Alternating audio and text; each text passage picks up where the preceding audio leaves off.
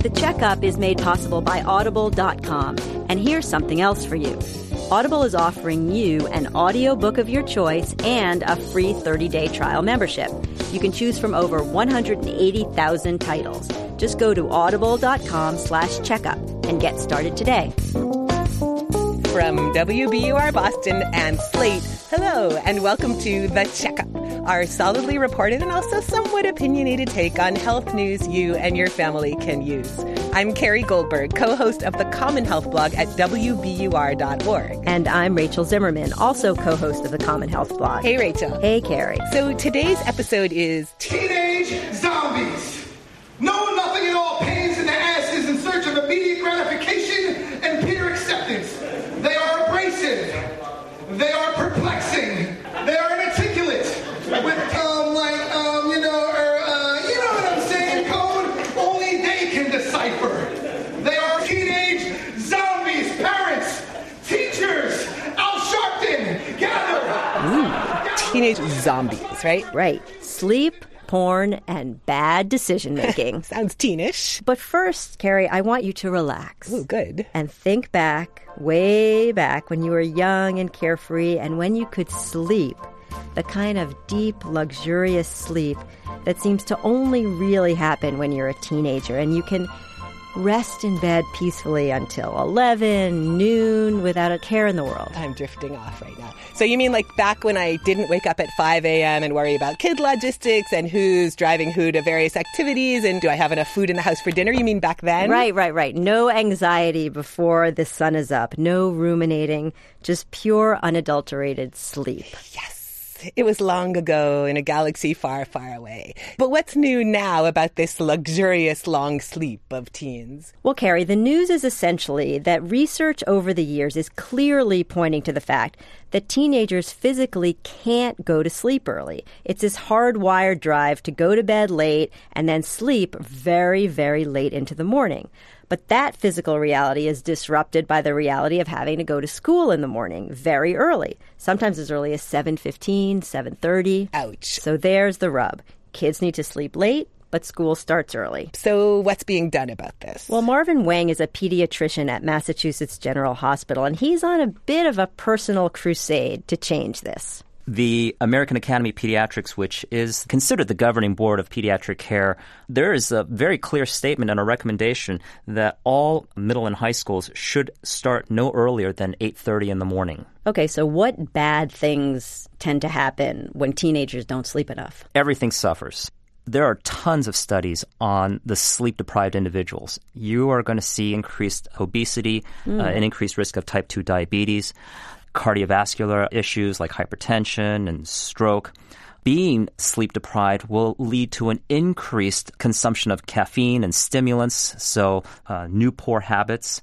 Mental health. There's a lot of literature supporting the idea that sleep deprived people are more likely to be anxious, more likely to be depressed, more likely to have suicidal ideation, issues of memory, attention. But what physiologically is going on that makes teenagers need so much more sleep?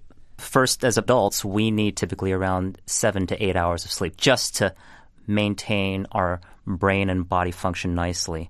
Okay. Teens need about an hour and a half to almost 2 hours more, 8.5 to 9.25 hours of sleep. This actually has mostly to do with the fact that they're going through puberty. Their brains and their body are going through a lot of growth and development. So really it's about getting acclimatized to what's going on physiologically. And the way nature has decided it's going to do that is there's sort of like a two-part mechanism. One part is the hormone melatonin, which will start the sleep cycle for every night. In teens, it turns out that melatonin comes in about an hour later than the rest of us as adults or even compared to younger children. The second part of it is that teens have a staggered and slowed sleep drive, meaning that even when they feel the hormone kick into effect, it takes them longer to wind down? To wind down, exactly. Right, so those in combination typically force the teen to naturally want to go to sleep around 11 o'clock at night. They can't just go to sleep earlier? They can't just go to sleep early. And there's this sort of vicious cycle because they're just sort of lying in bed, there's that Let's screen. guess what they're going to do. There's that screen, and that actually increases their wakefulness time because of that sort of continued exposure to bright lights and the stimulus of whatever it is in the content that they're reading. Right. One of the downstream effects of sleeplessness during the week is that these kids feel like they need to catch up during on the weekend, weekends. right? So it is clearly not a surprise to anybody that a teen on a weekend is going to sleep in until, 10 o'clock to noon or so. Can you catch up in that way? You can catch up, but you're running into a vicious cycle. Come Monday, you've shocked the system back again into trying to get up at 6 in the morning, a 4-hour difference from where it wanted to before. You get a literal jet lag every Monday. Hence that song, I Don't Like Mondays. I don't right? like, exactly. So do we have any data on school districts that have delayed their start times? Do we know if it really does help? The school district of Minneapolis switched their start time from 7:15 a.m. to 8:40. And every marker, whether it be health, academics, athletics, all just major improvements. Test scores, all improved. Even something as obscure as car crashes. Districts that have changed their start time to a later start time, their car crash rate drops by almost 65 to 70% among teens. Why don't all schools just do this tomorrow? Basically, a lot of inertia behind change. Of course. The cost argument has typically been transportation, busing. The literature finds that when school districts make the school start time later, they are able to consolidate their busing strategies. Their cost savings are tremendous. So, and it makes sense. And it makes sense. Some parents, some students are going to be inconvenienced by it. It's got to be about more than inconvenience. This is central to what a school's mission is, right? I mean, what you're talking about is the difference between being able to learn or not. The idea is if you can have less sleep deprivation, you end up with a healthier child who's going to learn more and who's going to be more successful in life. Okay, so I just have to ask you, did you get involved in this issue because of any personal experience with your own kids? It seems very personal to you. Well, we don't allow my daughter to have anything with a screen in her room when it's lights out time. But she a teenager? She's almost 13. She is, however, allowed to have her iPod, and I will say she listens to a huge amount of NPR to put her to sleep. At least it's good for something. It's great for something. All right, maybe we end there. Hey, Rachel, maybe NPR should start producing a line of audio sleeping aids. That is brilliant, Carrie. But let's just pivot from media with a positive effect to media with a dark, insidious side. I'm talking about internet porn and how it can mess up the teenage brain.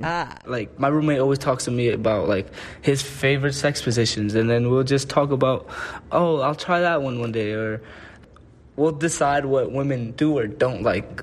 Then you get older, then you see, Sports Illustrated, then you see the Playboys, then you see the porn, and then you see the girls going wild. I think that's when you start learning.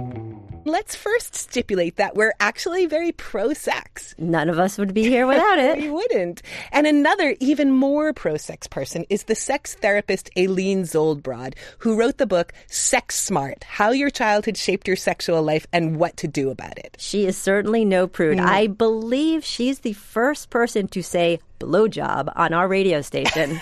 Let's not remind anybody about sorry. that. But the point is, she's a sex therapist, and she's very worried about teens and porn.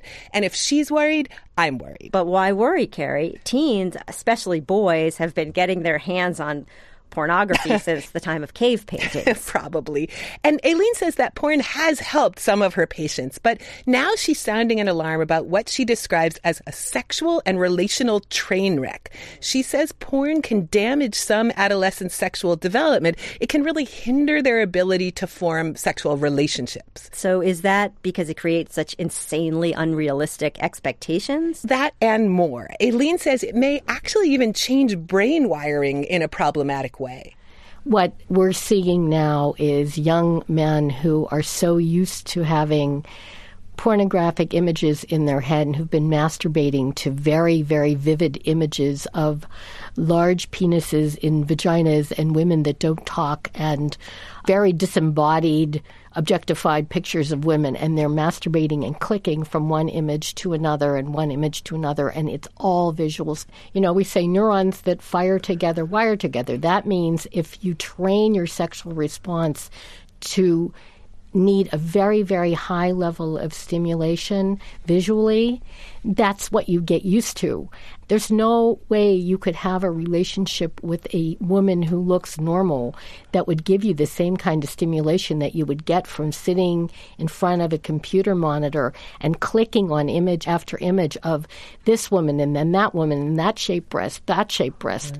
Very, very, very intense. So, Carrie, it's like heavy porn users get conditioned to need something that real life just cannot offer. Right. And meanwhile, they may be missing out on what they need to learn in real life, like how to have a relationship, which involves slowly getting to know someone, taking emotional risks, accepting imperfection, and embracing people for who they really are. Right. The opposite of porn. Yeah. They're losing comfort in the beginning of relationships and things going slowly, in touching, in maybe trusting, in not worrying about having to perform with a gigantic rock-hard penis all the time, which is what kids get used to when they're masturbating.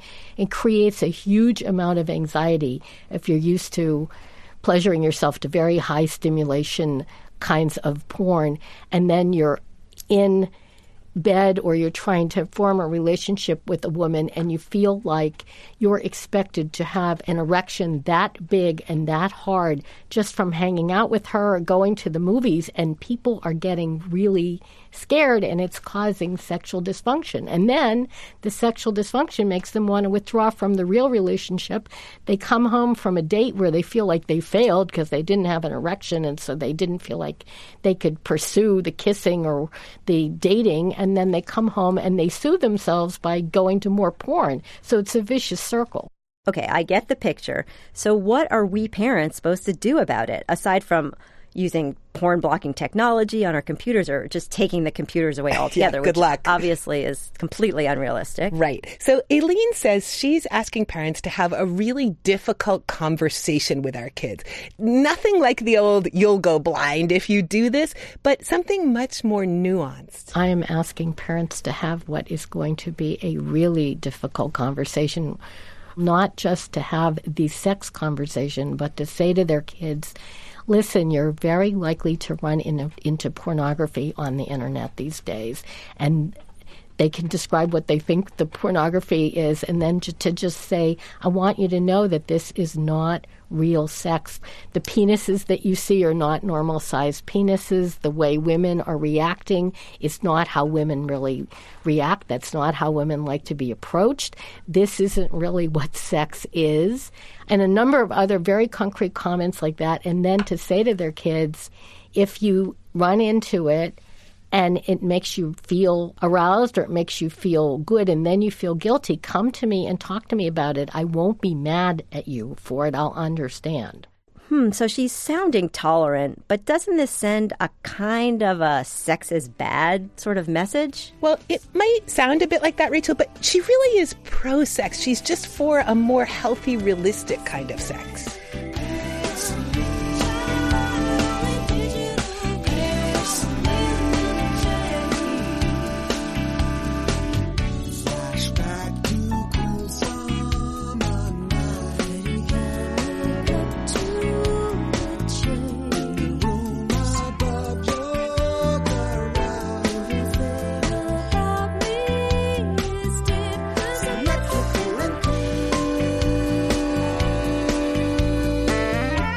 Okay, Carrie, I'm just not quite ready to tell my kids to have lots of flesh and blood fun with their friends. And since they're only 9 and 12 right now, I probably have a few more years to ponder all this. You may have less time than you think, Rachel. And it can be especially hard because teenagers are not always known for making the greatest decisions when it comes to risk. Yes, I do remember my own reckless teenage years. Kind of amazing we survived. I don't even want to think about it. Okay, so let's just take a moment here to mention our sponsor, Audible.com. Perfect distraction. Yes. Now, Rachel, let's face it. Like everyone else, it seems, we spend most of our workdays staring at computer screens, right? Right, and at the end of the day, the last thing I want to do is to relax by looking at another screen, even if it's reading a good book. Right. So Audible has over 180,000 titles. Bestsellers, fiction, nonfiction, in every category imaginable. And all you have to do is close your eyes and listen. Unless, of course, you're driving home. Right, don't do that. And you, Checkup listeners, can get a free audiobook of your choice and a free 30-day trial membership. Just go to audible.com/checkup and get started today. That's audible.com/checkup. Okay, so back to teenagers and bad decision making. So brain scientists now have a far better understanding of why we did all those crazy, risky things when we were teenagers without really thinking through the consequences. Basically, we should all have T-shirts printed up to say, it's the neuroscience, stupid. Right. Meaning that the adolescent brain is just not organized yet in a way that's best for deliberate decision making. Exactly.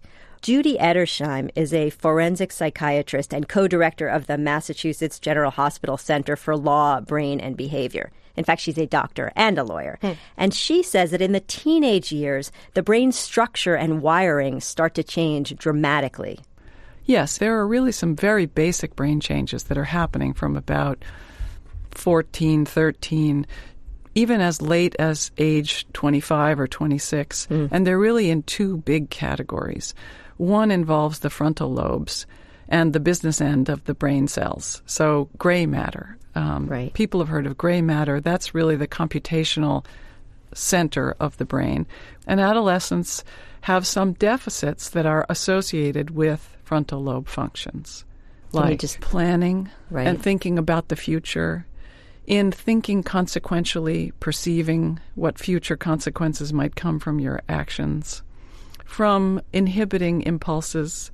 And I think Lawrence Steinberg from Temple, a great neuroscientist, used to say that an adolescent is like a car with a really great accelerator and really poor brakes. And that characterizes the adolescent brain. Totally. But we know something else, which is that adolescents have intellectual development before they have emotional and social development. That's important. Any parent of a teenager knows that. Right. That's why you don't allow your 13-year-old to get married. It's why you can't sign up for the military when you're 14. Right. We deprive adolescents of certain rights of citizenship because we know they make bad decisions and they do them very quickly. And what the neuroscience is showing us is that we're getting closer to pinpointing the conditions under which adolescents make bad decisions. Arousal, thrills, when their peers are present, when there's a big reward. They're wired via their dopamine system to be very attracted to rewards biologically and neurobiologically. But in calmer contexts, they make good decisions. They make decisions that look awfully like adult decisions. So it's not that they can't make a good decision. It's that context really matters. So that's one issue. Get them out of the heat immediately. Yes. If you want them to make a good decision, keep them away from gangs. Keep them away from antisocial peers. Keep them away from contexts where the decision-making has to be immediate and where they might focus on rewards because that's what their brain is telling them to do. But, okay, so you have a situation where they're among peers, and let's even not think about them being in gangs. Where's the intense reward from doing something stupid because everybody else is doing it? Well, that's a great question because it goes to how we all understand in what ways adolescents are different. Peer approval is a piece of it. But if you combine having the approval of your peers mean much more to a teen than to an adult, with the inability to appreciate the consequences the way an adult does, that combination is terrible. You've got peer approval, you've got thrills, and you've got really a poor sense of the future and what consequences might flow from what you do. So if your three best friends are telling you to take your skateboard and ride it down the side of a moving train, the ability to evaluate that in the moment is going to be poor. And your ability to think, gosh, this train is moving, I might get hurt, that's also compromised in your average adolescent and your average 16-year-old. So it's the combination of the salience of the bad things and the inability to think about the consequences. That is the perfect storm that makes adolescents so irresponsible for the most part. So I have to ask, Rachel, how this played out in the marathon bomber case, where, as everyone now knows, Dzhokhar Tsarnaev was sentenced to death for a crime he committed at age 19. Most of us anticipated that juvenile neuroscience would play some role in the sentencing phase of the Tsarnaev trial. Mm-hmm. So the defense called a very distinguished expert. Jay Geed was their expert. Mm-hmm. He's a very prominent and reputable neuroimager. He talked in general terms about deficits in planning and impulse control and immaturity and impulsivity and the recklessness that we see in our teenagers. And the moral deficits as well, right? That's another aspect of this. Is that right? Yes, right. That socialization, empathy, emotional reactivity, all of those things develop later in adolescence. So he was asked, does this mean that an adolescent can't plan? And he answered no. Does it mean that they really don't understand consequences? And he respectfully said no. Right. He acknowledged that the individual variations among adolescents is very wide, and the group data can give you group answers, that adolescents might be immature in general, but you do have to look at the adolescent in particular and say, what does his behavior tell you? Because the behavior always trumps the scans. This seems like this might always be a problem. Yes, in general, teenagers act this way. But in this case, I mean, are there any cases where the neuroscience really was a real explanation of what happened? Well, what the Supreme Court has said is that adolescent brains are different, and they've recognized that those brains are different in legally relevant ways. Which Supreme Court cases are you talking about here? There is a very interesting trilogy of cases, Roper, Graham, and Miller, that together really recognize the importance of neuroscience evidence and the mountains of behavioral evidence that shows that teenage brains are different, and that teenagers are less blameworthy than grown-ups. And perhaps even more importantly, they can change. Yep. Makes a lot of sense to me. But we also know something else about brains. We know that adolescent brains are really, as Lawrence Steinberg would say, moving parts get broken. What that means is that if you put an adolescent with a moving parts brain under toxic environmental conditions, they will have permanent trajectories into criminality and recidivism. We know this. We've now spent 20 years putting teenagers in adult jails, and they remain bad. When if you left them alone, 80 to 95% of them automatically desist in their 20s. They grow up. They grow up. They get invested in society. They have things that matter. Their peers have modeled good behavior for them. They've been in a community that supports positive development. But if you put them in jail, you put them with antisocial adults. They are assaulted. They are sexually assaulted much more than grown-ups in jail. They are deprived of all their experiments in learning and exploring the world. And adolescents are particularly attuned to learning opportunities that are environmental. They learn from the environment they're pickled in. And if they're pickled in adult jail, that's what they learn. And so how you treat an adolescent is also very relevant. It's not just, should we put someone in grown-up jail, but what are the ingredients to producing a healthy, pro-social adult? Do you have an opinion on that? What are the ingredients, the key ingredients? What an average teenager needs to grow up properly is a safe environment where they can experiment with their identities and where they can not witness violence and not have the kind of toxic stress that we know will have neurodevelopmental consequences for the future. And that is not hard on crime or soft on crime. That's just smart on crime. How are we going to make adolescents into healthy adults? So, Rachel, an important question. Sounds like some real unintended consequences there. Absolutely. And maybe it's time for a good, hard look at the policy. I mean, it sounds like she's calling for a top-to-bottom reevaluation of the juvenile justice system. So that's all for today. Listen to The Checkup next time for a much lighter topic, an episode that we're calling Muffin Top, as in the muffin top of fat that has appeared above my belt since this winter. Everyone knows the most delicious part of the muffin is the top. We'll talk about a mindful approach to muffin tops and whether we've outgrown Weight Watchers. Also, a powerful new technique that boosts motivation to get healthier. The Checkup is produced at WBUR, Boston's NPR news station, by George Hicks, who also composed and performed our theme music. The executive editor of WBUR Podcasts is Iris Adler. Andy Bowers and Joel Meyer run Slate Podcasts. I'm Carrie Goldberg. And I'm Rachel Zimmerman. See you next time. See you, Rachel. See you, Carrie.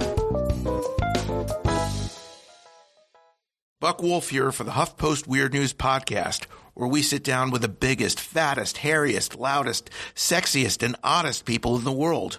We'll take you inside the sword-swallowing, fire-eating world of Sideshow, where being called a freak is an honor. Jump on the crazy train of life. Subscribe to the HuffPost Weird News Podcast on iTunes or Stitcher. You'll be partying like a porn star.